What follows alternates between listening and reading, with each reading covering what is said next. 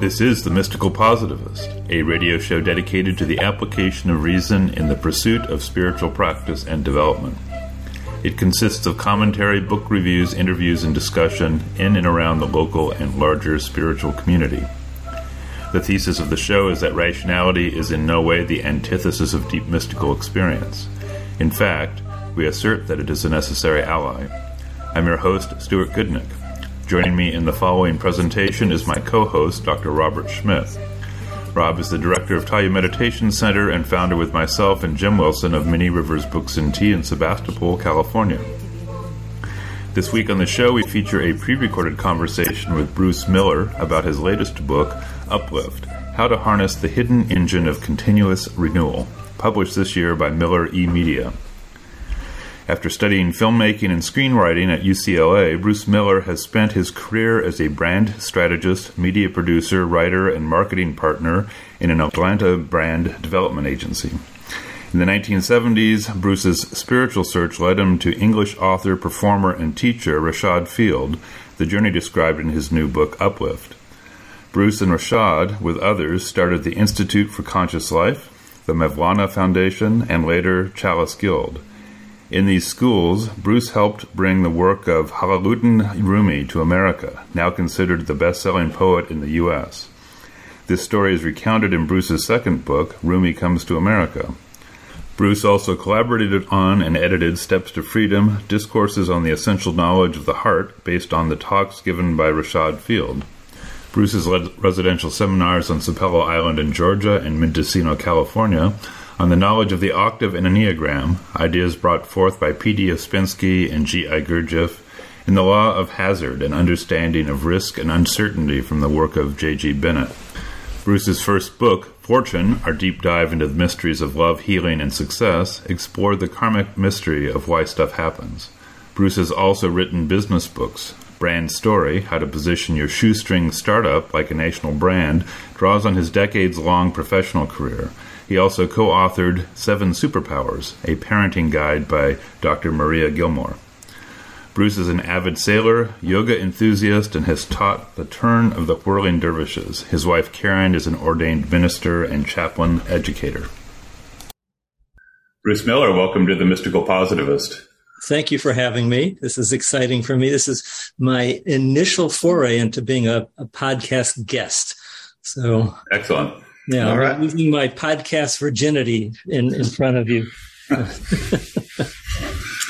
Well, I don't think we've ever had a guest frame it quite that way before. So that's a form of virginity on our side, I suppose. But let me begin by asking our usual first question to a first-time guest, and that is to invite you to cast your mind back into memory to younger times in your life. I'm talking about childhood and youth, and the subjects of your book touch on spiritual practice. I'm going to invite you to, in memory, consider whether there was one or many moments when, looking back now, you could say, that prefigured the direction that my life was going to take, or that prefigured an interest in engagement with spiritual practice. So you are invited.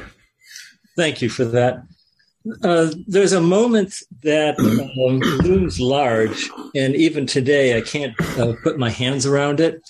But I was like 3 or 4 years old, laying in bed, in that sort of space before you doze off into sleep. And I had this frightful experience, actually, as I remember it. I was trying to, all of a sudden the world didn't make sense, okay? And I was trying to figure out, where are we? Because I had, this basic sense of, we're on planet Earth, which is in a solar system, which is in outer space. And I kept trying to figure out, well, what's outside of that? And what is outside of that? Where is this exactly?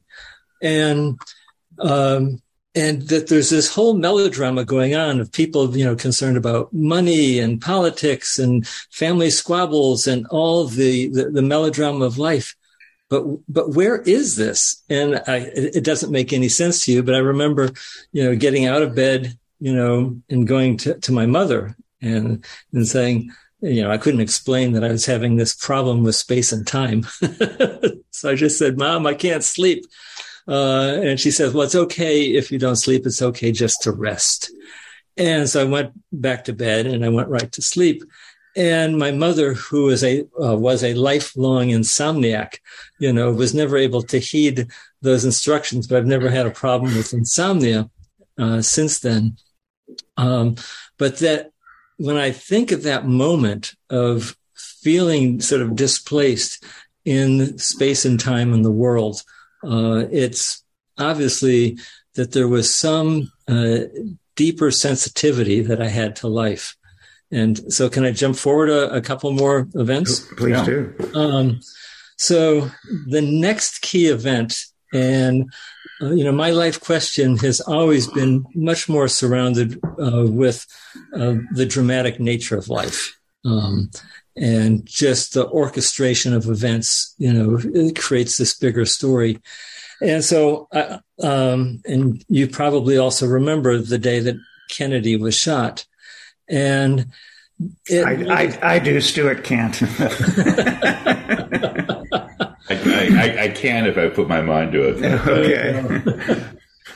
But there was this collective sense of grief that was palpable, and I don't know. The last time I felt something that was collective was on March 11th. 2 years ago, the day that COVID swallowed everything, and I was in a grocery store and people were just like frantic.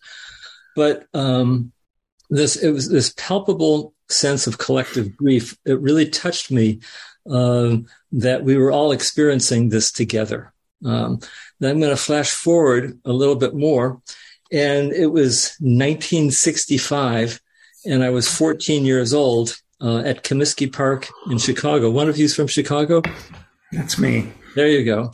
And so I had my $2.50 ticket to see the Beatles in Comiskey Park. And so, the stands were full. And there was this roar of, female fan crazed energy that was beyond, people cheering for a band. There was really this sense of a wave coming in almost from another cosmos. It was unlike anything I've ever experienced. So obviously the 60s are beginning to come in, and I'm going to be lifted by that wave. And then I'm going to flash forward again to 1969, and we had graduated from high school, and me and two of my high school buddies, we got in a car and we drove across the midsection of upstate New York on our way to Woodstock. And what was amazing, still looking at the frame of these kind of collective historical momentum. So here's 500,000 people converging on some random dairy farm, pasture, hillside in the middle of Bethel, New York. And there was no internet, no fax, no email, no social media. So how did these people? And I remember just the sense of being drawn, this river of humanity, that there was some lodestone of love. Something was pulling us all there. And it was not easy to get to. And so, and whatever they say about Woodstock, 3 days of peace, music, and love, it was really 3 days, of mud, urine, and rain. It was a very difficult situation, and just being crammed shoulder to shoulder as far as the eye could see with humanity sitting in the mud. And there was a gentleman who was the impresario on the stage, Wavy Gravy. You may know Wavy Gravy. And he was up there and he's reading this bulletin, from the AP, saying that Governor Rockefeller, just declared Woodstock a disaster area, and then he threw in his little coda, You know what I always say, there's always a little bit of heaven in a disaster area. And that was a profound experience for me, because all of a sudden, instead of, the urine and the discomfort, I was able to, we could say, transform the experience into a little bit of heaven. And that was a key moment for me in that way. I got two more. So then I settled off to the University of Illinois in Champaign-Urbana.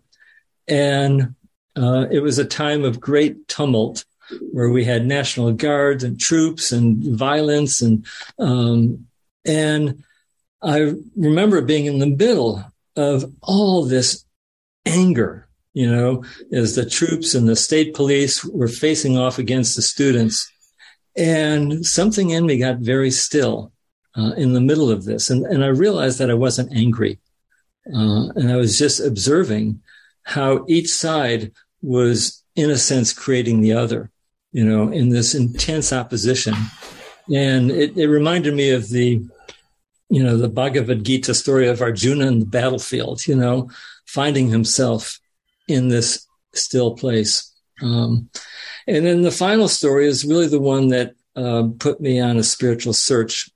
And so I had moved from Illinois to Los Angeles to go to film school, and leaving all this incredible cosmic circus party atmosphere behind. It was a very creative time to live with my parents in Malibu. And so I was very lonely and very depressed. And so I put on my headphones one day, and there is Ram Dass, who had just returned from India, being interviewed. And he's basically saying, whatever trip you're on, it's all in your head. And I was on a heavy trip, and it really captured something for me. And so I started reading the book like many people, from cover to cover. You get to the end and you start over again and read it from the beginning. Be Here Now.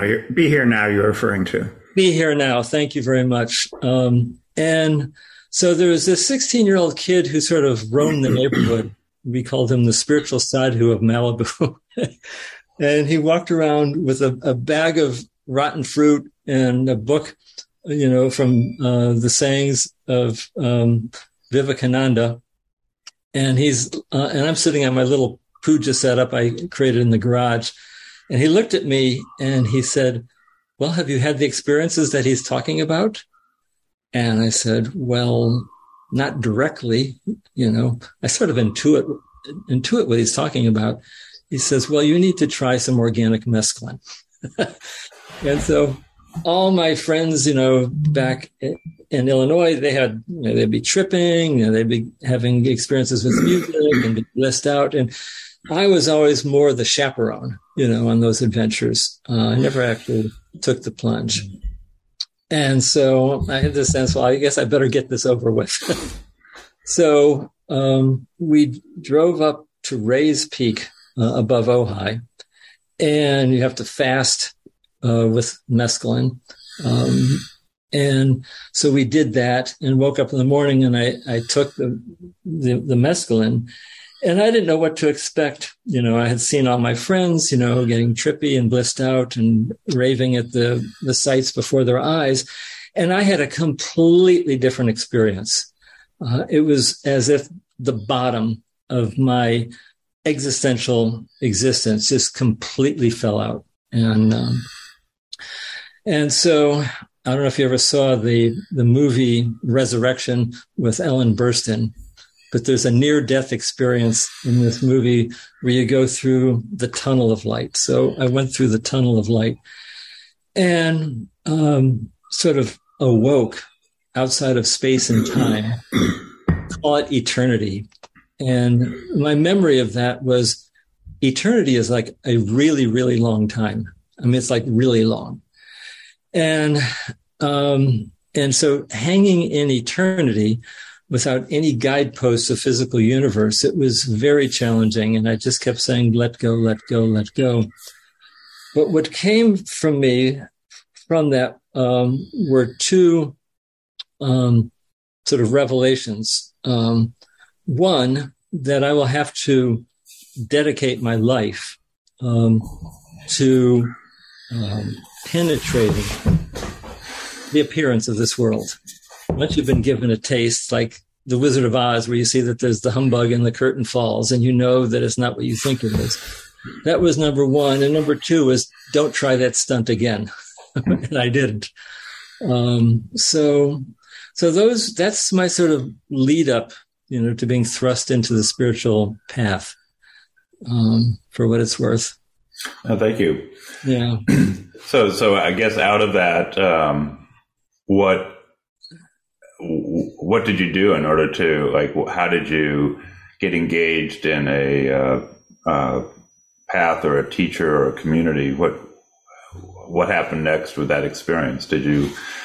Was it happenstance? Was it cosmic coincidence control? Well, that's always the case. So I was a film student at UCLA, and I was walking to film class, and all of a sudden I saw this little handmade sign that said, it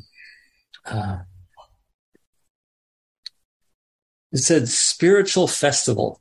And so it was this hand scrawled, taped on the wall. So I diverted my path, followed, and there was a guy playing a flute and someone else playing a tambourine. And I said, well, this is not really what I would call a festival. And I felt a little disappointed. I was about to continue on my way to class, and all of a sudden the guy put down the flute and said, is there anyone here who is interested in cosmic consciousness? If you are, Mr. Maury Berman would like to speak to you. And so I had just had this experience on the top of Rays Peak and near Ojai. And I was referring to this as cosmic consciousness, my experience. So okay, I guess here I am. And so this old Jewish man from the old country, he got up from his seat and approached me. And he said, you are the one we have been looking for. And his sidekick with the flute, he says, can you do 4:00 on Thursday? And I said, oh, well, I really don't know what this is about, and they're just scribbling out the address and they're handing it to me. So obviously 4:00 on Thursday, I met Mr. Maury Berman in his apartment in Santa Monica. He was a very Spartan place. He was a fruitarian, and he had been a rabble-rouser his whole life, with the Wobblies and union organizing and all this kind of stuff. And he'd become a fruitarian with a cosmic consciousness of his own. And there was never any contract or explanation what was going on. I just would show up every Thursday at 4:00. I'd take him to the drugstore. We'd drive down to the fruit market, things like that. And he would just tell me stories. And I didn't realize it at the time, but he was really teaching me the path of service, to not have any expectation of reward, that you're going to get some kind of knowledge from this. And one day, 4:00, there was a knock on the door and no one answered. So I got very alarmed.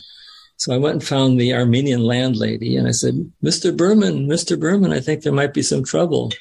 And she said, okay. And she pulled out her key and she opened the door and disappeared. And so I opened the door, and Maury is laying there in Shavasana pose, which is the corpse pose, except he was doing it perfectly. In the perfect Shavasana, obviously you're dead. And, and so I didn't know the protocol, for your dead yoga teacher.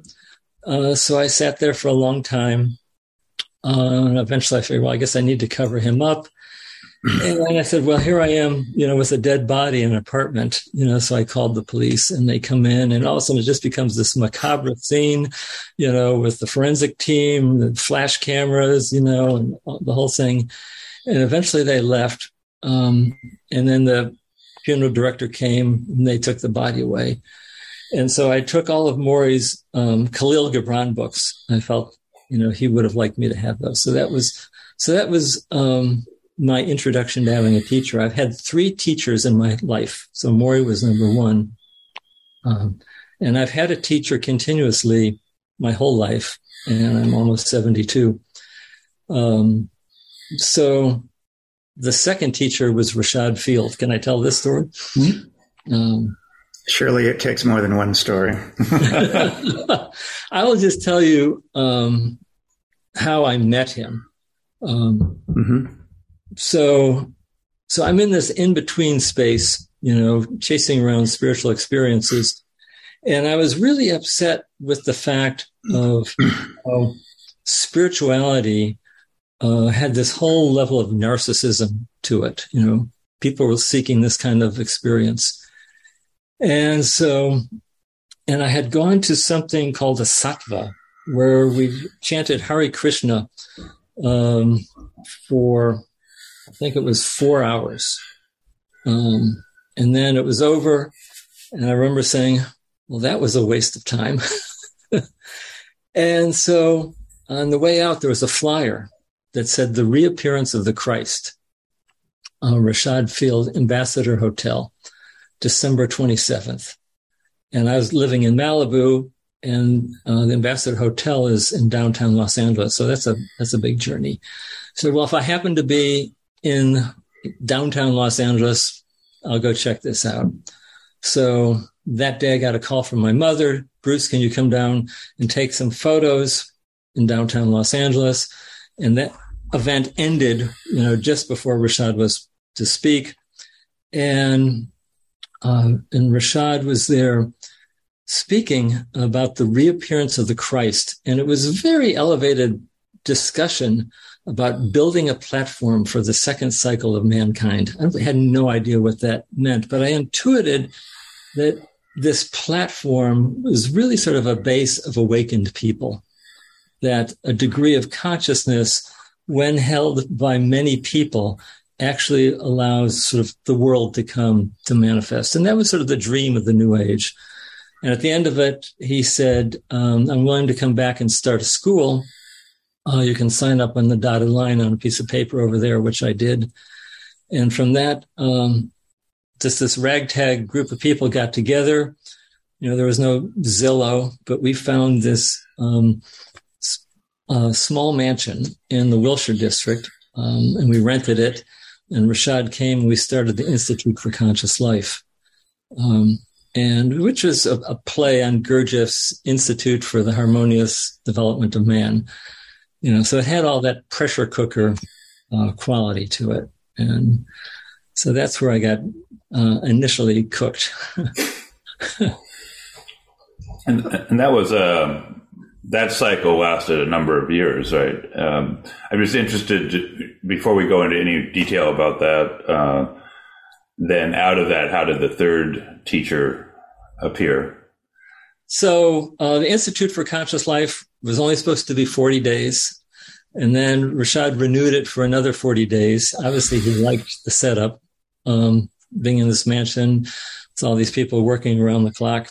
And at a certain point, we got kicked out by the city because we were operating essentially a school in a residential neighborhood. And so everybody dispersed, and there's some people who said, we want to be as far away from Rashad as possible. And it was a sort of a working class, communist leaning guy from Berkeley. He wanted just to live a socially conscious life, forget the spirituality. And so they rented a duplex in Silver Lake. And meanwhile, Rashad was living on the Sunset Strip with a new baby. And this duplex was owned by our Armenian couple. And the second half of the duplex became available. And all of a sudden, Rashad and young family moved into the second half, where the people who didn't want to be around Rashad were. And from there, we invited Suleiman Dede, who was the sheikh of the Mevlevi, to Los Angeles. And that's the subject of my book, Rumi Comes to America. Right. So were you residing with the working class socialist from Berkeley when this was all happening? So I was not part of that team, but as soon as Rashad moved in, everybody came back. We took up places in the neighborhood. I lived in the garage. And So I'll just tell you how Suleiman Dede came, but it's important to know who he was. So when Suleiman Dede was 15 years old, living in Konya, Turkey, which is the center of Rumi's life, and there was a mausoleum, the Durga, it's like the monastery of the Mevlevi, of the followers of Rumi, where they would practice the turn, they learn about astrology, they do all the things. They had something called a Chile, which was 1,001 day training. And so when he was 18 years old, he entered the monastery, as it were. And when he was 21, there was an enormous shock. And that shock was Kemal Ataturk, who had just come back from World War I and was obviously impressed by the ways of Europe. And Turkey at that time was a caliphate. And we know these words come back into our language from ISIS and all that. We're establishing a caliphate. Well, Turkey was a caliphate. And Ataturk, who returned triumphant, he wanted to remake Turkish society in a secular, modern way. So he established the modern Republic of Turkey that we know today. And among the various things he enacted was he wanted to do away with all of the Sufi religion and paraphernalia.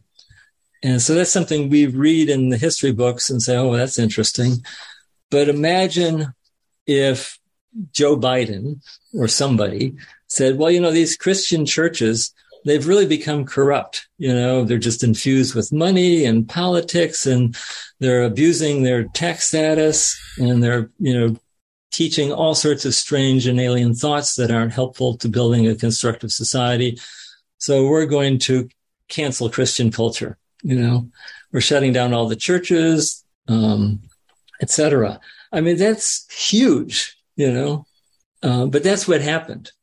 So if you were a practicing Sufi, you had to go underground. And so Suleiman Dede, he was 21 years old when this happened. So obviously it had a profound shock and impact on his life. So Ataturk said, well, you can use this wonderful mausoleum, this mosque, as a soup kitchen. You can feed the poor. So Suleiman Dede became a cook, and that's what he did for most of his adult life. And in the meantime, they would practice their Sufi practices pretty much underground. They'd be in someone's living room, in an attic, wherever. And, the wearing of Turkish garb, Sufi garb, Sufi titles, practicing the turn of the dervishes, all that stuff was verboten. And so in 1953, they said, okay, you can do this once a year just as a cultural presentation. And then from that, it grew, and it's still a cultural presentation. But at the time, the keepers of Rumi's line, and it's passed on in the family line. So if your father was Rumi, then you pass it on to your son, who passes it on to his son. So, and that family is called the Chelebi. And so when Ataturk came to town, or canceled Sufi culture, they fled to Aleppo, Syria. And they pretty much said to Suleiman Dede, here, you be the keeper of the flame here, sort of like the unofficial mayor of Konya. And so he really kept Rumi alive in his heart for all those decades. And so now I'm going to jump back to the Silver Lake story.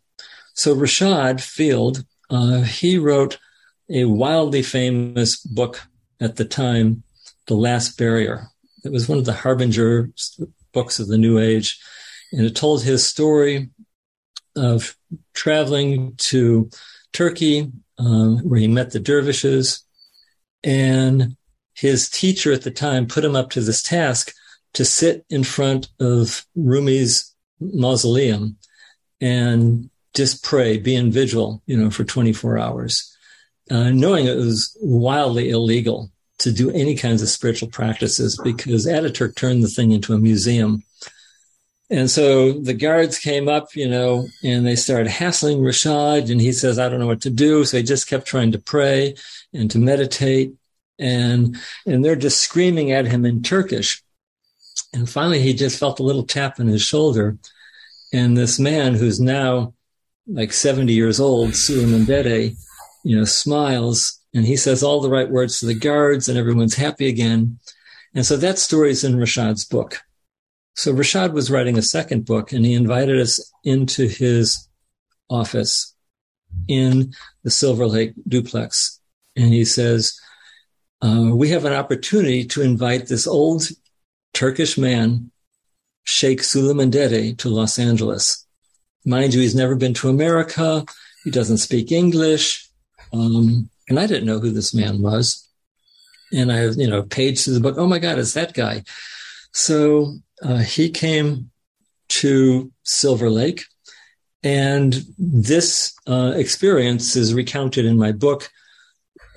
He had up his sleeve the intention to bring the line of Rumi to America because it had been suppressed in Turkey, and it was time, 700 years exactly after Rumi's death, for Rumi to flourish again. And so he initiated people. We staged the first presentation of the Turn of the Whirling Dervishes with men and women turning. And there was really a sense that if you believe in esoteric transmissions, that seed was planted. The energy of that moment launched Rumi. And the only thing I have to go on that it was a real thing is about 10 days, 2 weeks later, a young Coleman Barks, you know who Coleman Barks is? Yeah. So here's this Tennessee boy who's a teacher at University of Georgia, and he's a poet. And so he was invited by Robert Bly to come up to Maine, where Bly is giving this conference. And at one point in the conference, Robert Bly hands Coleman this sheaf of papers, which were Rumi poems, probably translations by Nicholson. And he said, here, take these. See if you can release them from their cages. It's the famous line. Coleman had never heard of the word Rumi his whole life. So he took them back to Athens, Georgia. And every day after class, he'd go to the coffee shop and he started working with them. And he didn't have any permission, to do one thing or another, but because he's a poet, he was doing his own sort of contemporary stylings, which is the poetry of Rumi that, some young yogini is going to read to you in a yoga class. It's coming from Coleman, and it's been Americanized. So the way my mind works is I see everything interconnected. Suleiman Dede, says, I'm planting the seed. There's this profound experience, just this house was filled with people and love and light. Next thing you know, we're doing the turn. Next thing you know, Coleman is translating Rumi.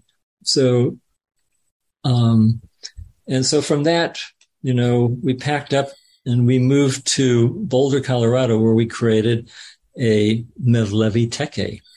And so it became our job at that point to put Rumi on the map.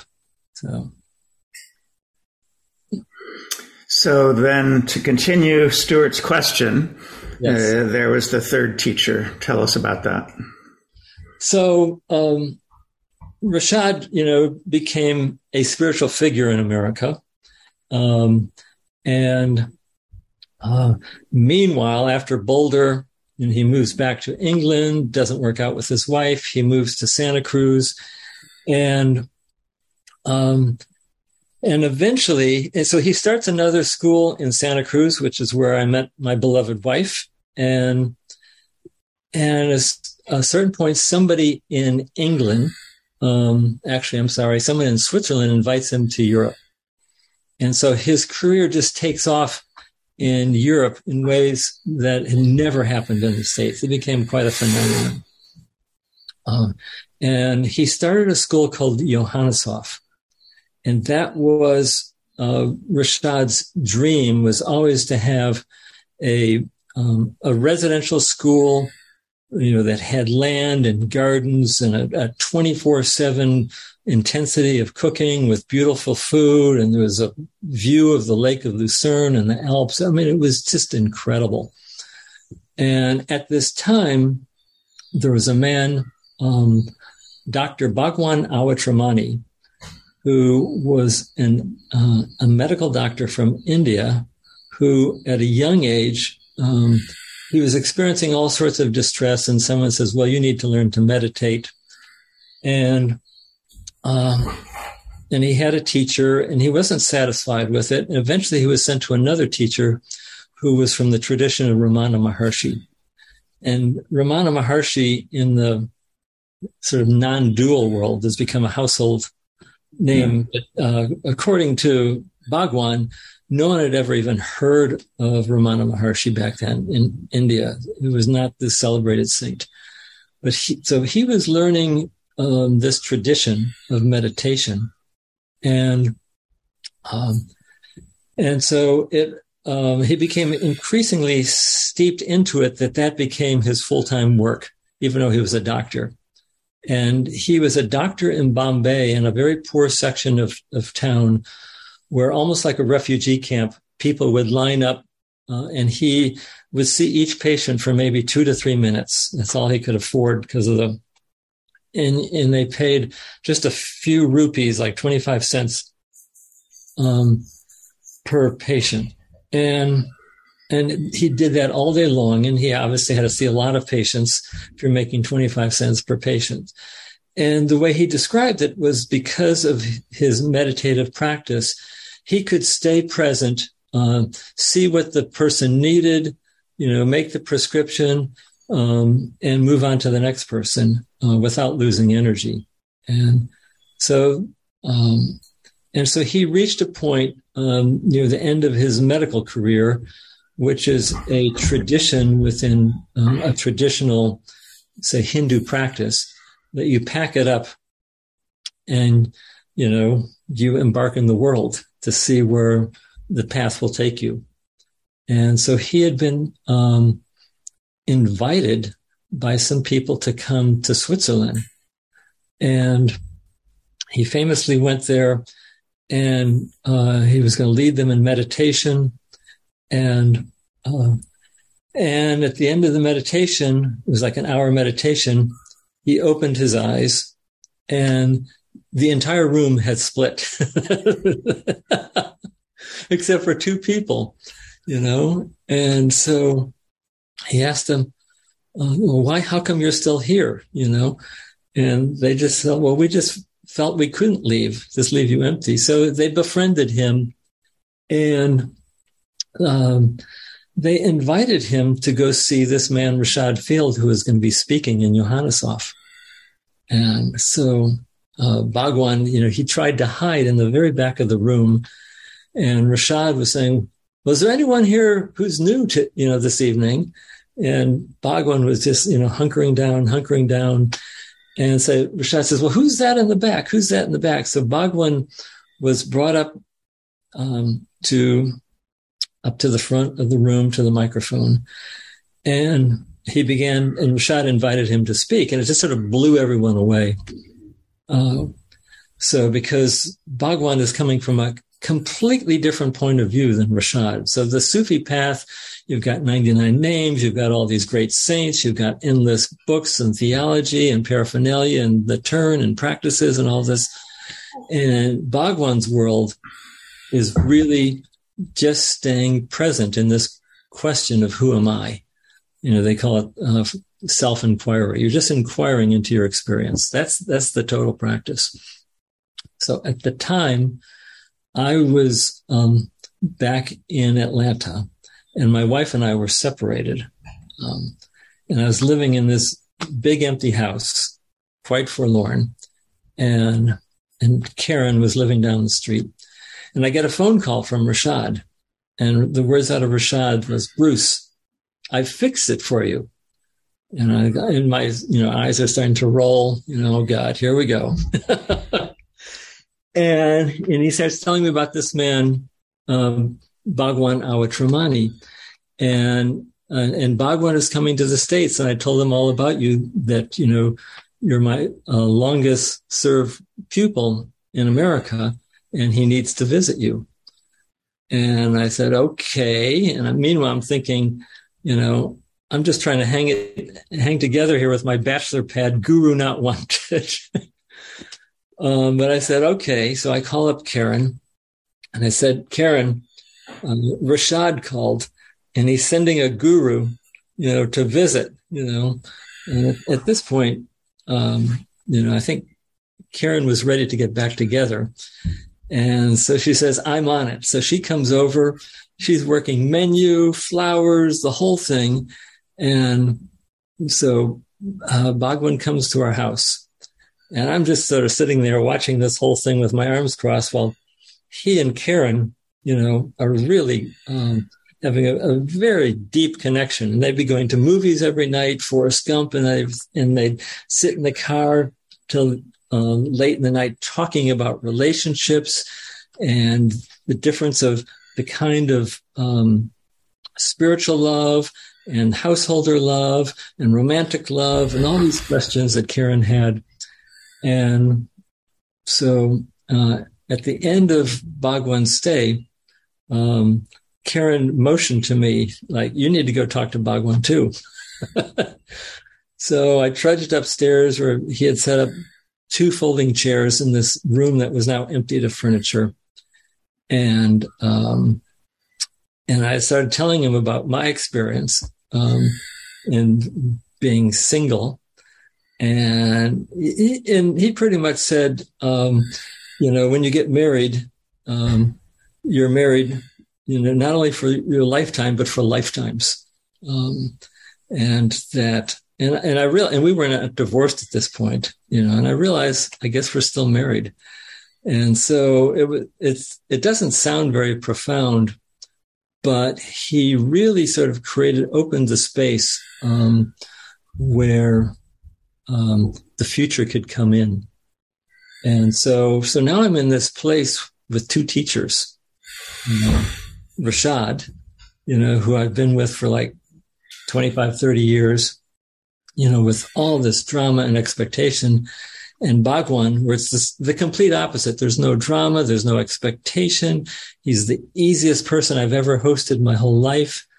And so for the next 10 years, my loyalties are constantly, in this kind of conflict, between the 2 men.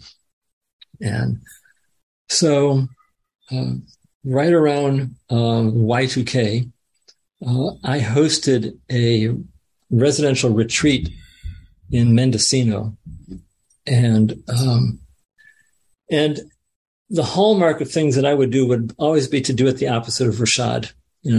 Whatever Rashad would do, I'd do the opposite, just because I had that rebellious nature. And so I thought it was a success. And so Rashad came to visit me with his now 4th wife, and to Decatur here in Atlanta.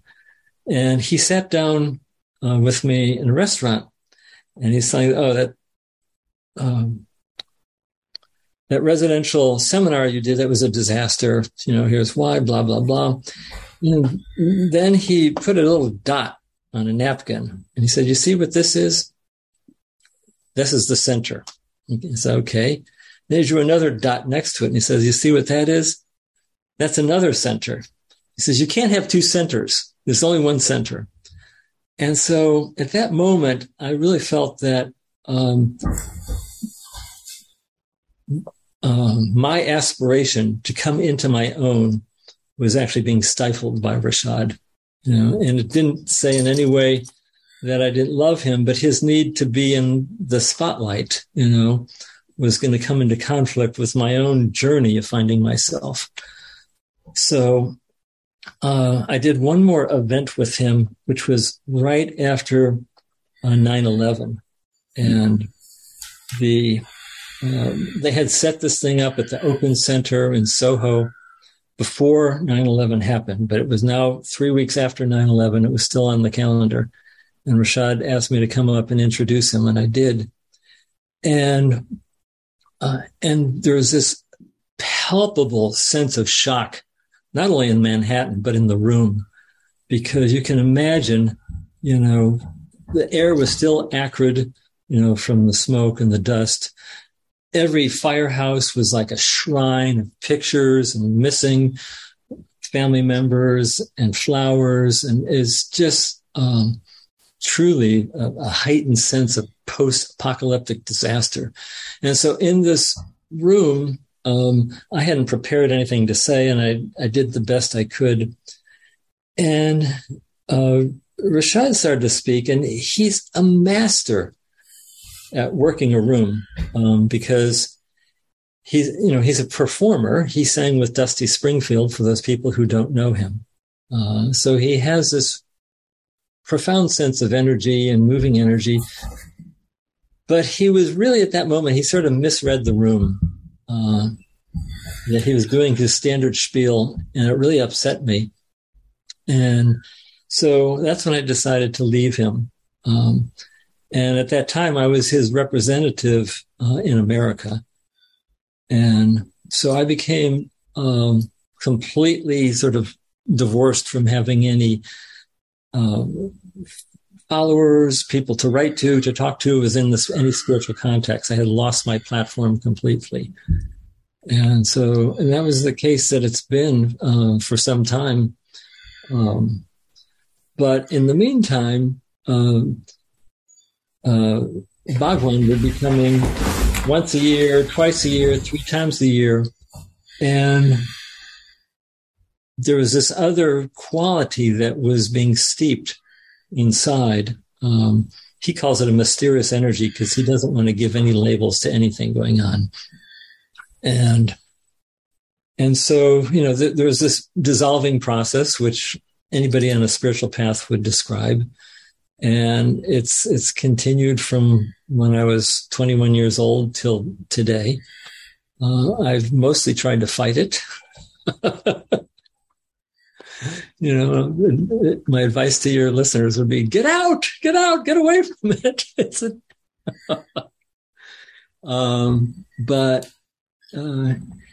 But Bhagwan would not even really give it much attention in me. If I asked him, Bhagwan, I'm having this experience, he always say, you're fine, and because whatever it is, he'd always just say, well, that's the mind, your experiences are in the mind, your fears are in the mind, your ideas are in the mind. So he doesn't give you a lot of rope to play with, working with Bhagwan. So I don't know if I've given a good picture of the man, but well, I have a question. I was a little lost when you said that after this event in Soho with Rashad, that you said, you decided to break with him, and then you said you had no platform. I wasn't quite sure what you meant by that. Well, so Rashad was based in Europe, and he had sort of given up on the States. So he said, here, Bruce, you can have the States. You be my representative in the States. Mm-hmm. So I, helped to start some groups, and we had, I'd be putting out weekly writings, and we had been doing these residential retreats. We did one on Sapelo Island, 2 in Sapelo Island, 1 in Mendocino. So I was, had some kind of spiritual stature, which disappeared overnight. And that was a shock, to just be nothing. I can just tell you my favorite Jewish joke. So about being nothing. So the rabbi and the cantor were at the dais at the front one afternoon, and the rabbi's going, I'm nothing. And then the cantor's going, I'm nothing, And all of a sudden the Shlemiel, the guy who's just sweeping up, he's coming in, with a big push broom. He's just going, I'm nothing. I'm nothing. I'm nothing. And the rabbi turns to the cantor and says, look who thinks he's nothing. And so that's this thing of being nothing is something. So, but it was disconcerting to be nothing, when you have some title and stature within a community. So that's because, did you actually say to Rashad that I'm no longer going to work with you or under you or whatever, or was that for some other reason? I'm not sure how the nothing came about. Well, the nothing precisely became because I formally divorced myself from his work. We remained friends to the end. I see. Okay. But that function came to an end. All right. Okay. Yeah. Okay. Thank you. So one of the themes that I was interested in this arc that you described is the role of experiences in the spiritual path, because in one sense, you mentioned early on that people get very attached to experiences, and in some respects, even an intensive pressure cooker kind of environment, although it does a lot, one thing it sort of can do is be a source of experiences. And you found your way to a teacher who seems to eschew experiences, or if you want to bring an experience and feel special because of it, he deflates that. And so I'm interested in how you see it, because even like in reading your books, there's a lot of experiences that are described. And that's, in a way, the currency in which we narrate a tale about spiritual practice. Right. And yet you find yourself in this place where your current teacher is not particularly interested in experience. So I'm just kind of I'm interested in how you thread that needle. Yeah, it's very hard to write about Bhagwan just for that reason. So, I'm a writer by profession, but writing my own books is something extracurricular. And so I set out to write books that, someone would be compelled to turn the page, and which is not necessarily easy because you're writing about nothing. So Rashad and Bhagwan were 180 degrees in that regard. So, Rashad would pull out his guitar and he would sing, these ballads, and people would be weeping. We would put on these impeccable events, the turn of the whirling dervishes, where there'd be lighting and sound and presentations and then the turn. And so there was this sense of showmanship about everything that we did. And the meals were impeccable, and the timing was impeccable. The cleanliness, we're washing the walls with rose water. And so there's always this elevating life's experience to something so sublime and so refined, this quality of the scent of the rose, which is you could say the essence of Sufism. And whereas with Bhagwan, just forget all that, all that paraphernalia. And we're not here to have an experience. We're here, this thing called self-inquiry, which is really simply to bring your attention to the quality of your own experience, ultimately to put your attention on the I thought, the sensation of I, which is it's a trick done with mirrors to be able to actually sense the quality of I. It's with us when we woke up, we walked down the street, you were on the phone, we're upset, I, but you can't really put your attention on it easily. But that is what the practice is, and to the point that you can keep going deeper and deeper with it. And in that sense of I, it loses its agency or its power or its compelling nature. As you do that, it loses its charge.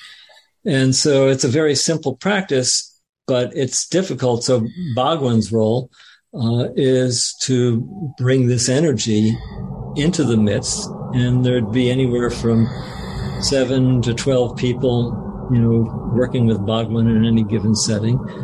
And we would sit, for an hour, and then he'd have a discourse for an hour, then we'd sit for an hour, and it would go on for 5 hours. And that would happen, 2 or 3 times a year. And that was the total practice. And he didn't meet with people socially, except with me because I was the host. And he didn't really consider the people around him his students. Whereas with Rashad, there was just this,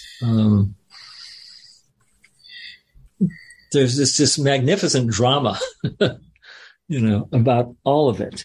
And it was exciting and infuriating, and you were pushed to do more than you could physically manage. There was constantly a sense of pressure cooker around it. There's all sorts of people's, egos getting bent out of shape. So there was this always high drama. But so it's a different kind of fire, they're both fire and two different kinds of cauldrons. And so I guess I was ready, for the second one after the first. So I'm interested to know whether you would say that Rashad, with all the drama that you have described, and the books you've written have described, whether you think he actually had the intention to create in the inner life of the people around him, the people he considered the students. Did he have, do you think, the intention to generate an inner life that could sustain the silence that would create the same basic product or results or direction, perhaps is a better word, the same direction ultimately as the non-dual teacher that you came to study with? Or do you think that it was only drama? So I would categorically say that Rashad was a mystic, and the energy that he carried was palpable and real. In terms of whether either of these teachers have the capacity to create that kind of deepening in the student, ultimately it's up to the student. And so I really feel that you have to almost like steal what you need from a teacher. You can't be dependent on a teacher. Sure. But that doesn't mean that the teacher can't have an intention. And that's kind of what I'm curious about here. Mm-hmm. So I think that there was a conflict with Rashad because he had this absolute natural talent that went back to him being a child. He told this story with the gameskeeper, and he was brought up in an aristocratic estate in England, and the gamekeeper had him catch a rabbit in his bare hands, and Rashad did, he said, you don't try to catch the rabbit, you think where the rabbit's going to go, and that's how you catch it. And then the gamekeeper said, and now kill it, because this is around the time of the war, World War II, and a lot of privation, and so they were eating a lot of rabbit. And so Rashad, as a young child, his name was Tim, he killed the rabbit in his hands, and he described an experience very similar to what I described with my organic mescaline. And so that part of him was open from a young age. And his mother was the heir to some big brewery fortune. And I'm just going to give you a little bit of Rashad history so you know a little bit more who he is. And Rashad's father died when Rashad was 4. And so there's a lot of psychology in Rashad's makeup around that. But his family line on his father's side went back to the time of Queen Elizabeth I. Sir John Field was like the court astrologer, astronomer. So this esoteric bent, has always been, and that's like in the 1500s, has always been in his line. And so when Rashad's father died, his mother said, I want you to change your name to her new name. And he refused. And so she wrote him out of the family fortune. When he was age 21, he was also, I think, a communist, which was quite sort of a hipster thing to do back then. And she says, you have to take on the new family name and renounce you being a communist. Otherwise, I'll write you out of the will. And he refused. So he had this willingness to take this kind of spiritual plunge. He was absolutely an aerialist without a net. That's how I would describe Rashad. And whereas Bhagwan, everything was very secure, grounded. There was no drama at all. So back to the conflict in Rashad. So he's a performer.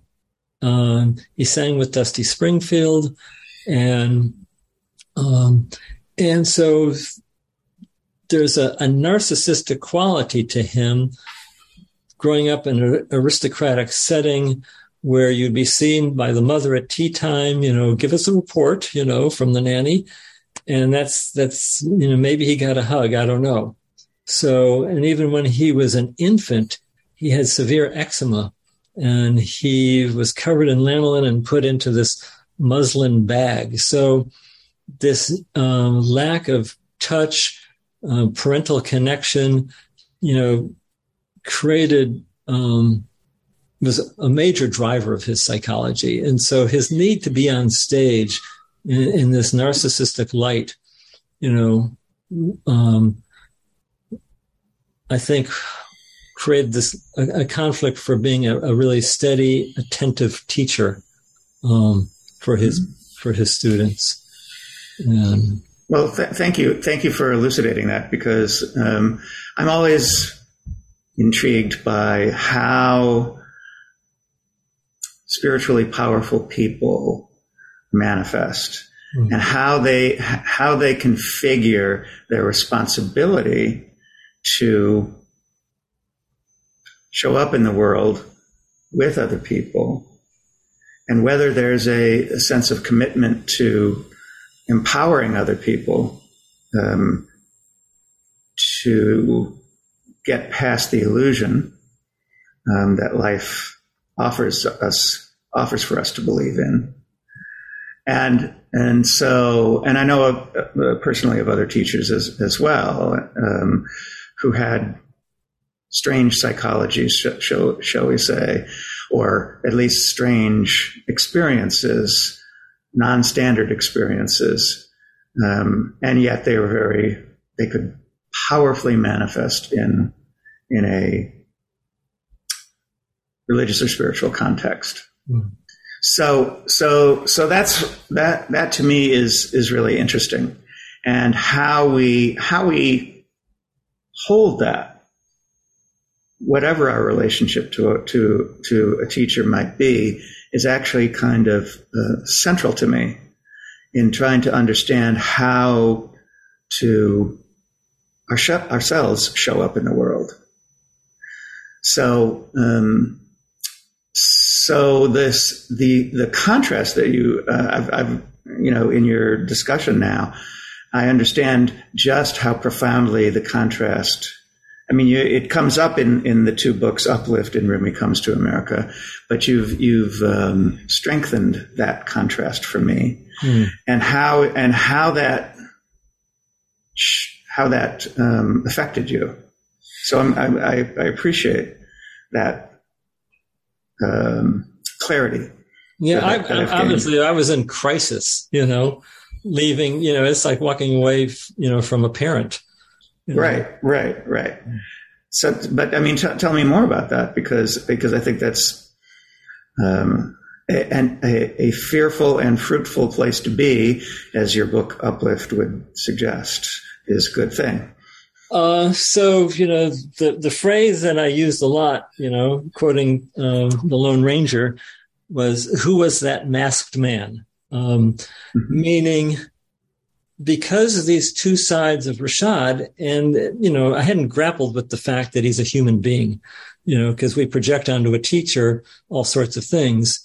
And it's only really when you can embrace your own humanity and the degree to which you're the universal human predicament that we're all in, that you can have a certain degree of compassion. And in this case for Rashad. But, when I was in my crisis, I was constantly trying to weigh, all the spiritual magic that I received from him, and a lot of transmission. At the same time, it's absolutely impossible, to be with. And, if you, there's a whole alcohol side. You'd make him a beautiful dinner and slave over it, and he'd push it aside, all that kind of stuff.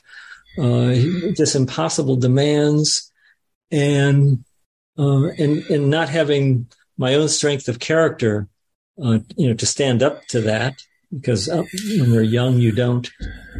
So this thing that I referred to earlier about sort of spiritual stealing, that you have to be in the game, and anybody listening to this podcast who's working with a teacher or a tradition, you have to get from it what you need.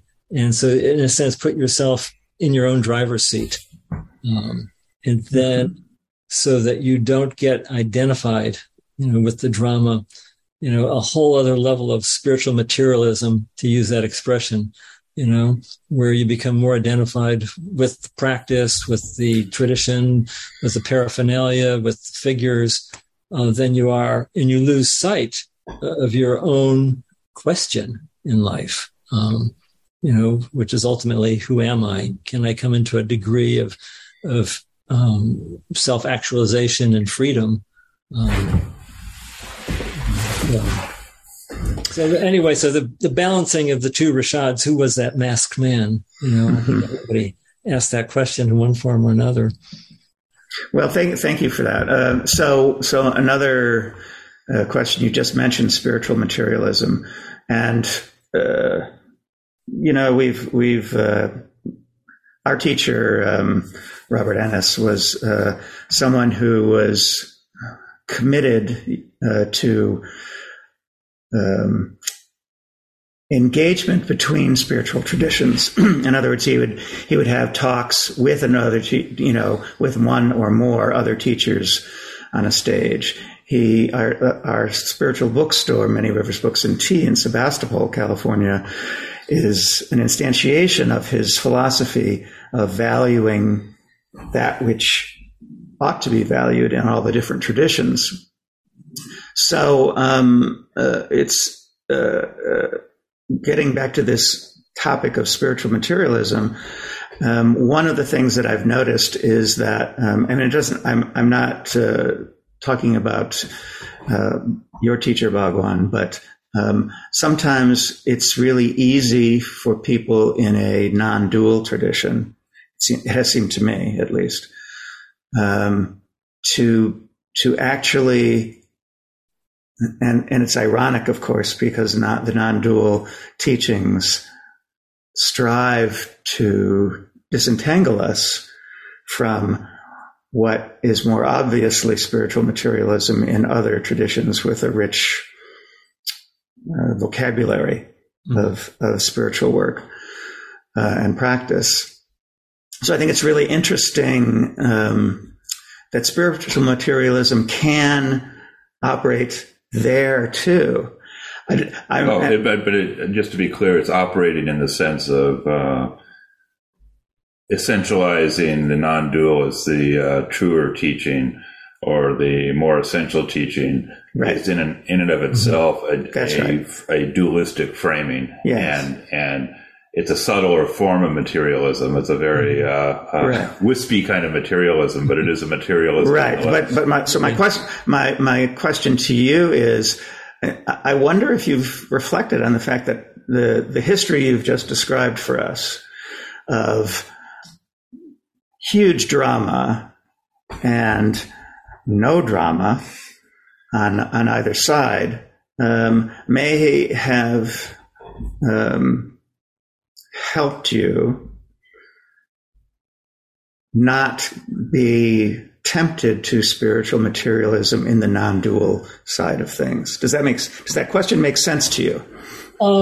I think it's really the question of the teacher, Bhagwan. He has virtually no frame around the teaching, and to the point of it from the outside looking really boring.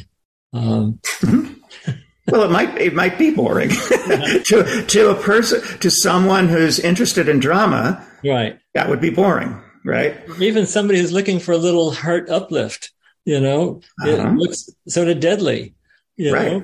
Half the time, half the people are sort of nodding out, and you're supposed to be putting your attention into this, mythical I. Where is it? How do I do that? And so it's really like going to the Grand Canyon and watching, the Colorado River carve a canyon. There's not much going on. I guess there's not even a flood, huh? I come back in 50,000 years and see, if anything's happened. But is that in a sense for your own journey? You did up drama pretty well, in a sense that you had a backstage pass to the drama making and the spiritual project, and in a sense, I guess it might be, to Rob's point, it might be easier to appreciate a non-dual kind of frameless path after that, because maybe and you tell me, but it's like there isn't a sense of missing out on something now, because you've had both extremes.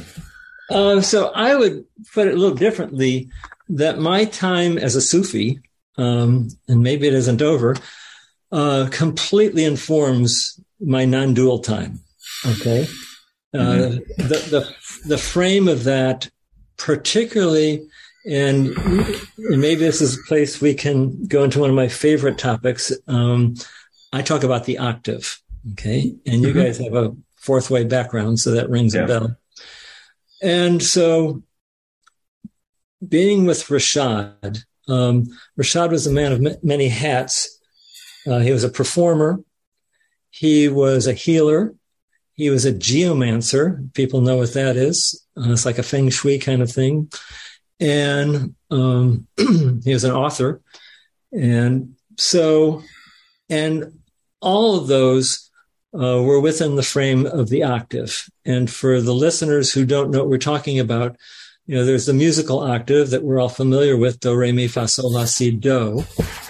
And in a musical octave, the vibration, if do is at 1,000 and you get to the next do, it's at 2,000. So it's a doubling, and you hear it, do, re, mi, fa, sol, la, si, do. If you're waiting for that. And so there's a deep esoteric science around the octave, and Rashad embraced the octave in all of his teachings, in the sense that we were moving through the octave. We are getting together and going through the drama for the purpose of raising the energy.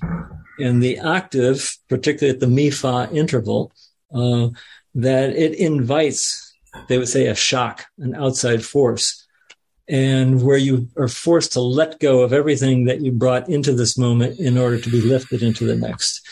And so, and having that, those guideposts of the octave to guide me through the trials and tribulations of life have been really, really important. And I'm just going to throw in an anecdote that's central to my spiritual work.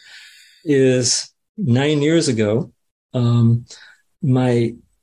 have a graphic design marketing business. And 9 years ago, my younger business partner announced that he was leaving the business and also taking the clients.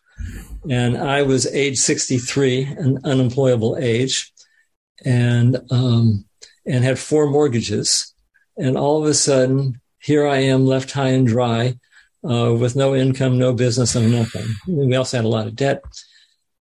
So we went through all the trials around that. And so the afternoon that I went to the bank, closed down the business, moved money around, tried to pay things off. And then I had to take my wife, Karen, to see a practitioner. Immediately after that, I'm racing from the bank to get home. I walk into the kitchen and she's sort of not very together. She was trying to make me a sandwich and the lettuce was on the floor. I didn't know what was going on. And so I said, get in the car. We drive to Buckhead to this medical office building. We get in this creaky old elevator, clickety, clickety, clickety, clickety. There's this beautiful woman in the elevator with us. And all of a sudden we come to the top floor. The doors squeak open and Karen collapses into my arms. I desperately hold on to her. I scream to the woman, go down the hall, get the doctor, and he announces, you need to get to Piedmont Hospital right away, where they discover that she has a brain tumor. So I went from losing the business and having a wife with 7 months to live in the same afternoon. Now, so what do you do with something like that? So obviously you freak out, but, so my clever brain is, just trying to, strategize, how are we going to do this? What's going to happen? But the knowledge of the octave, where you've over decades have seen how these crises, are part of a larger story that you've been given.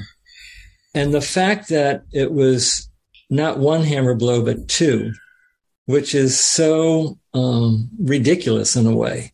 It would be thrown out of a screen entry, a screenplay.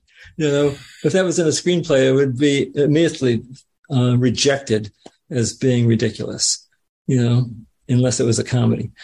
And so, but seeing that said, okay, this is a setup.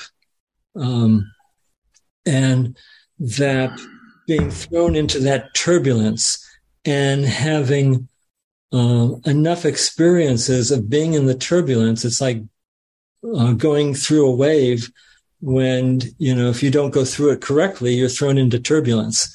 You may get a mouthful of sand and knowing that you go through the turbulence and then you can rise to the surface again. And so it created a feeling of trust, and for Karen as well, that even though she had 7 months to live, 9 years later, here she is sitting at my side. So that framework of being in the drama of the Rashad School, where there is always a crisis, and if there wasn't a crisis, he'd create a crisis. Mm-hmm. In one of his schools it's a residential retreat, and they had 80 people on this in Valbella, Switzerland. And he had told the organizers, when they asked, what kind of food would you like? He just said, just the natural food. And he thought natural meaning, just the cuisine to the area, And so they went and got a macrobiotic cook, which horrified him. He said, we can't have this person with all their concepts in the food. So the day that the thing was going to start, he fired the cook. And the woman who took over the kitchen was an artist. had no experience cooking for 80 people. So that's the kind of crisis and drama that he would create, And was that divinely inspired? Was that just his mercurial nature? Who was that masked man? You can't answer that question. Or you could say they were both true simultaneously. There you go. That is true. Yeah. Well, I think it's certainly the case with teachers with strong personalities that they will say that in awakening, in one form or another, the warts get bigger, and they don't go away. It is not necessarily about harmonizing the personality in human terms, but attaining a certain kind of crystallization of an awareness that's beyond that, and then the warts become these tools or become these expressions of that teaching. So, like with Rashad, to say he's narcissistic is probably accurate in one sense, but it was a narcissism in service of something. Mm. Whereas, at least we hope. Well, we hope. I mean, that's. I think that's the question. But our teacher's teacher was in a similar kind of category of big drama it's hard to say what did they intend. And I absolutely agree with your assessment that as a student, your responsibility is to get what you can from that, and you're responsible for your own boundaries within that. Mm. And that's very tricky because too much boundary is too much safety, and no boundary is sort of loss of or complete identification. So it feels like it's on a razor's edge to negotiate that kind of ongoing crisis. To keep your bearings, is the challenge, because you don't want to be so protective and defensive that you can't allow yourself to be changed and transformed by it. And if you're of that nature, you're going to be bounced out. So there is a razor's edge there, because there's a certain point when you're strapped into the seat on the roller coaster, you don't get a choice of what the ride's going to be. So that was the case, But to be present during the roller coaster, that's a different question. So that invites the question in my mind to it's sort of another way of asking the same question I asked you earlier, which was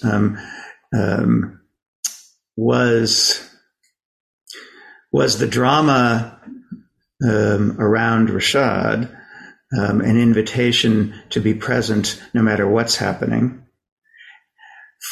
and is that not simply a different manifestation, perhaps, of being present as Bhagwan teaches you? So when you're preparing, food for 40, 50 people, the food has to get onto the table, at 1 p.m. And how it gets there, it can be a complete emotional crisis, or it can be completely attentive and learning from this, that if I just stay in the breath, that you'll grab the right thing in the right sequence and it'll all unfold beautifully. And so the purpose of the school is the latter. But it doesn't mean that there won't be the former, So. Well, I don't think they're separable, actually, ultimately. But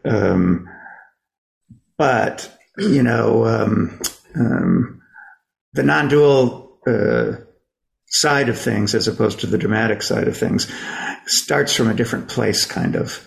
Or would you agree with that? Yeah, going back to the spiritual materialism of non-dual, it's hard for me to separate that out, because it's become a thing in its own right, which is ridiculous in a way. Yeah. Mm-hmm. So, It is ridiculous, well, and very human. Yeah. So I'll ask a different question that's sort of related to this exploration, and that's that the Sufic path is very relational and very focused on the heart, and the heart is like a central thing in its expression and teaching, as I understand it, and the non-dual kind of self-inquiry path. I wouldn't say it's exclusive of the heart, but it's dealing with a different question. In a way, the awareness of awareness, or this more foundational quality of I-ness or beingness that's always present.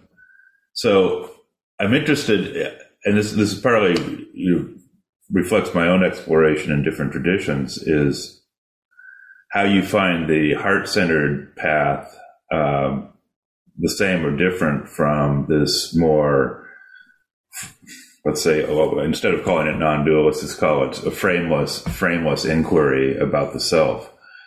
And for you, are they ultimately one and the same, or is there something different in the relational aspects of the heart in the world from this frameless kind of inquiry about the self in the world? Obviously, all the centers have to become open in our life. Right. And, it's just like taking remedies, Today I need this one, tomorrow I'll need that one. And the fact that I was in this Sufi school, as a whirling dervish, with everything that conjures up, and then moving to the world of Bhagwan, where we just sit in my den in a circle of chairs, for 5 hours, just paying attention to our sense of self. It's wildly different ends of the spectrum from an experience point of view. But at the same time, one is indeed opening the heart. You can't turn unless you're centered in your heart. Otherwise you'll get dizzy. And at the same time, all of the spiritual paraphernalia around being a Mevlevi Sufi, with the robes and the this and the Rumi and the poetry, and you're creating this feeling all the time, the rose water on the walls, we're constantly creating a feeling.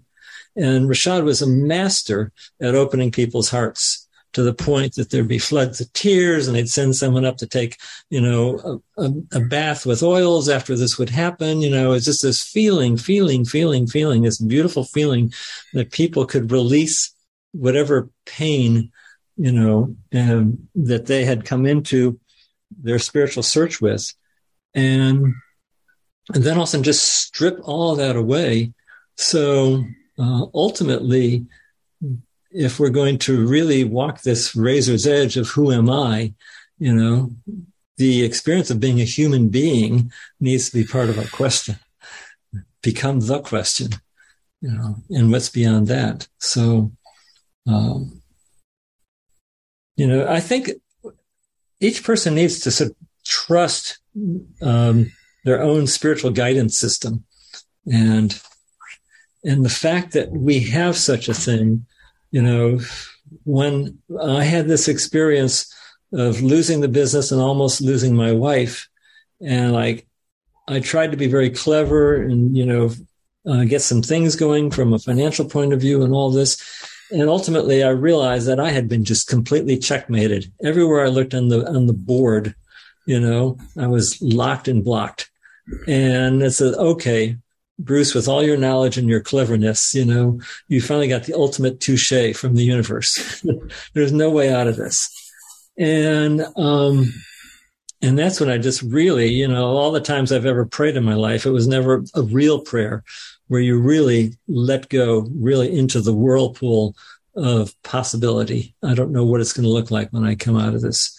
And so that that was my path. I do not recommend it to anybody to have such a situation, but that was my path. And I would have never imagined, because I came from a fairly privileged, middle-class suburban background in Highland Park, Illinois. And the last thing I'd ever expect would be to see myself, going through this Sufi Mevlevi world, and then, losing a business, almost losing a wife. I never expected that I would be facing these kind of traumas, because I would carefully design my life not to have things like that. And so I'm a big believer that you don't have to find a path with a name apart from the experience that you're given. And this is really, if I was to say I would love people to walk away with one thing, it is to learn to be attentive to what's being given to you, that everything that we need is being given to us if we're paying attention. That's a big if, though. But, and this is something I learned from Bhagwan, that he lives in a frictionless place. Here's this guy. If you were at an airport and you saw him, you wouldn't notice him for a second.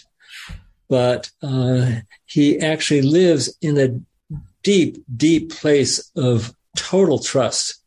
That if you serve him a burnt meal, whatever it is, this is what's happening, and he adjusts and responds to whatever's in the moment with a kind of freedom that is uncanny. He was telling me the other day, I was having some terrible experience, and I called him up, and he was telling me that he started swimming in the lake of Zurich in the middle of the winter. And also I should say, okay, I can just see that now, that he is wanting to constantly explore those edges, that as much as he's mastered, here's another one. So there's a lot to learn from that. Well, you remind me of a story that I've heard, that the French spiritual teacher Arnaud Desjardins, he's passed on now, whatever it's been, 5 years ago, something like that. Anyway, a few years before that, he had something like a heart attack. I don't remember the exact diagnosis, but he's being taken to the hospital, and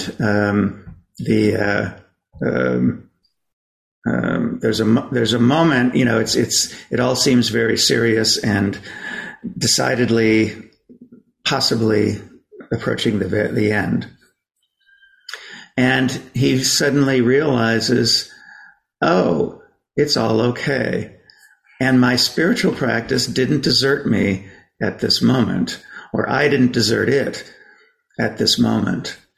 And it's like, many formulations of spiritual practice use that sort of near ultimacy as a measure of how, not just of how proficient a practitioner one is, but also of how the practice, the tradition, the inquiry pervasively infuses in one's life.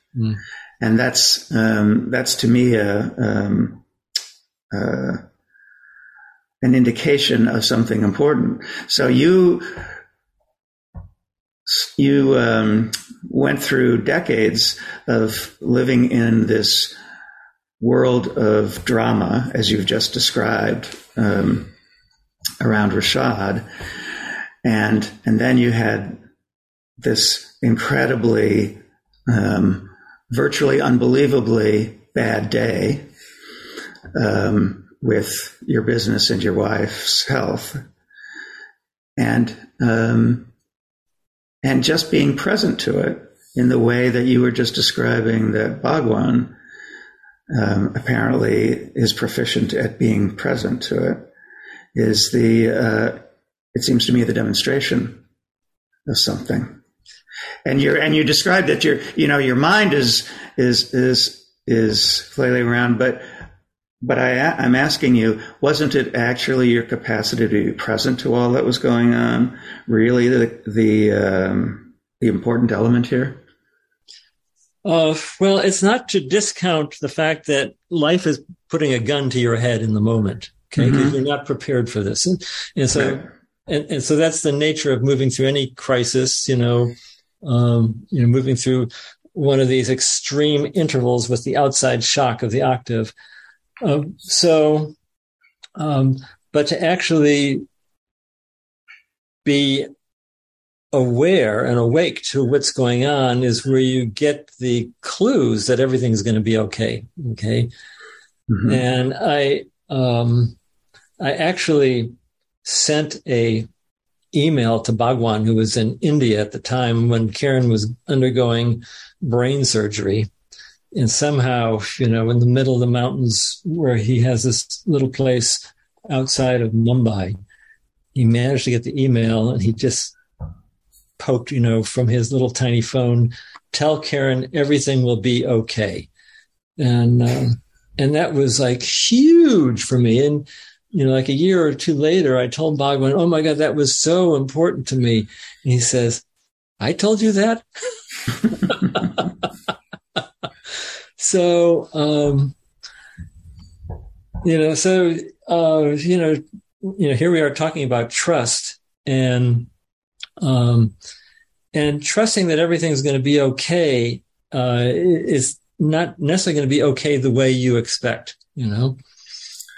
Yeah. Well, Rob mentioned Arnaud Desjardins. One of his phrases and the title of one of his books is "Saying Yes to Life." And just the ability, and in the story Rob was telling, part of it is as he's in the stretcher in the ambulance going to the hospital, he's saying to himself, "Yes, yes, yes." and I think when I look at your book Uplift, and then there's a lot of description about crisis, the transformative potential of crisis. It really. Another way of saying that is being able to say yes is the knowing that out of this will come something, that this isn't here to destroy me. It's something life will provide something out of this. So I use the metaphor of waves a lot. Okay. And if you've ever been a surfer or even somebody who goes into the ocean and you have all these breakers coming in, and somehow or another, you have to get through the breaker, okay? And if you're a surfer, you've got, in addition to the waves, you're carrying this big board that you and the board have to get through the breaker.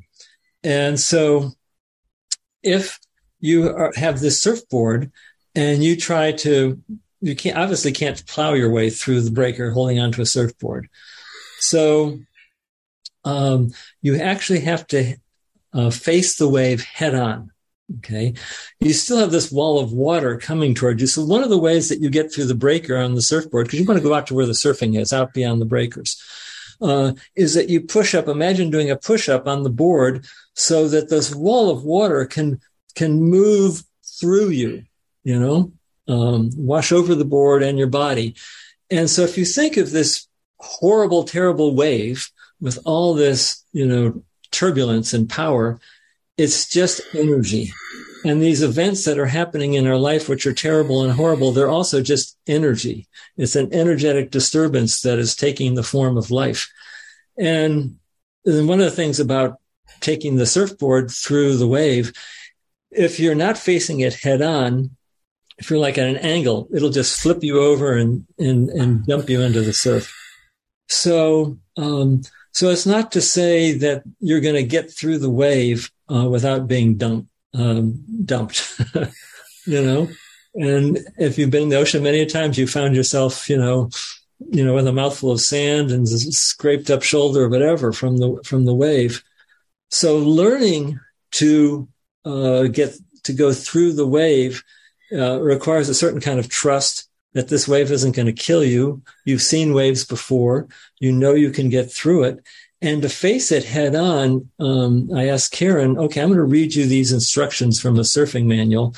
Tell me if this is what you did when you had this prognosis. And she described it exactly, that was the case, that to have this trust inside herself that you have been given what you need to get through it, and that each thing that I will need, like successive waves, I will embrace them. And some of them, someone says, "Oh, you need to do coffee enemas," and that person says that's the worst thing you can do.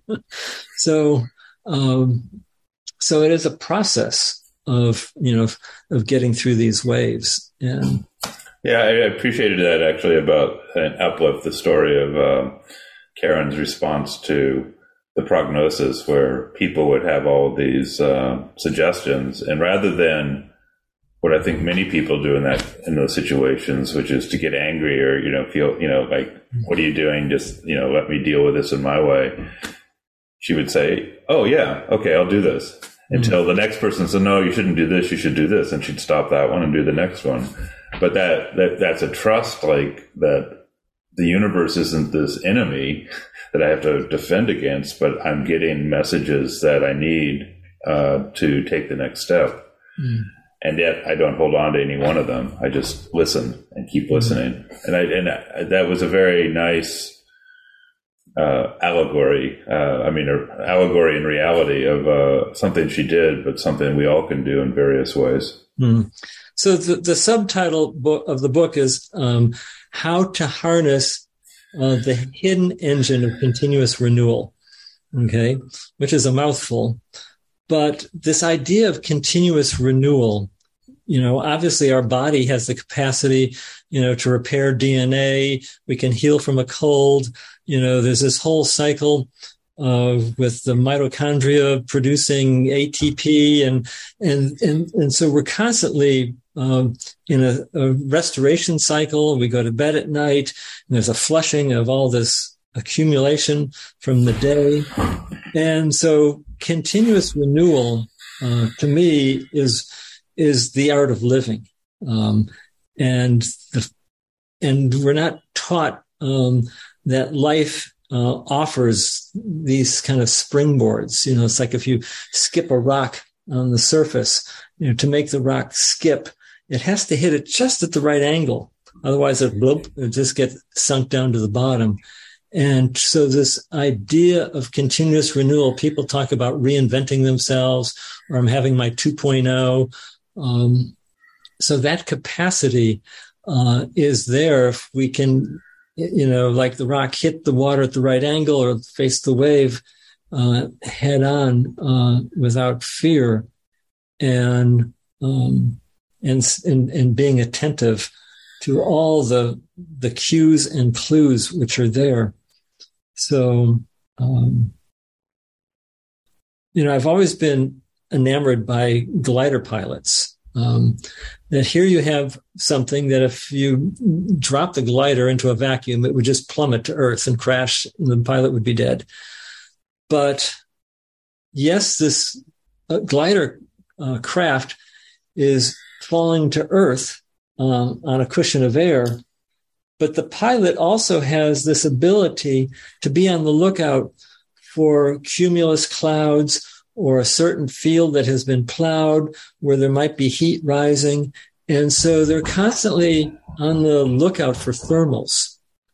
And so this thermal, that all of a sudden you can catch a thermal in this glider and start spiraling back up. You were down at, 1,000 feet and take it back up to 5,000 feet or something. And so life is like that, to be on the lookout for the next thermal that we can ride again. Well, that's is an important part of life for sure. But I'm also thinking that what Bhagwan teaches is not looking for thermals, but it's being present to whatever atmosphere you happen to find yourself in. and that capacity for presence matters. When my mother's diagnosis with cancer and death less than 2 months later, had this feature of everyone in her family had died of cancer before her mother, her aunts, her siblings. And finally, when she had her diagnosis, I was at the doctor's office with my father when she received that metastatic diagnosis, and she wailed in this horrendous way. But then, over that successive 2 months, she suddenly somehow just manifested presence in a way that was at first surprising to me, because I knew how fearful she was of cancer all her life, and she'd even survived a bout of it earlier, 25 years earlier in her life, but that capacity to be present to what is really struck me as, even though the result was what she feared, she could be with it without any rejection of it in those final 2 months. So along the way, it's good to have, as you describe, it's good to have a capacity to tune into that ability to adapt creatively. Your continuous renewal phrase, no doubt about that. But she also, my mother also exemplified, I think, this feature of Bhagwan's teaching, which is to be present. But couldn't you also say that she caught a thermal? Well, I'm not sure. What would the thermal be in this particular case? In that case, it would be a thermal to take you to a more transcendent perspective. Okay, but I don't think she was looking for that, as far as I know. That would be the difference. At least I never heard her articulate that she was doing that. But somehow, having gone through the worst experience that she feared above all others, and I guess this would be an example of your facing, because she clearly decided to face. Not everyone in similar circumstances would face the diagnosis in the way she did. To be present to it, she could be bitterly complaining about the unfairness of life or something like that. So I guess you and Stuart have a point that she did face the wave directly. Yeah, I think there's always a thermal, whereas I think that is who we are intrinsically. Okay. Go.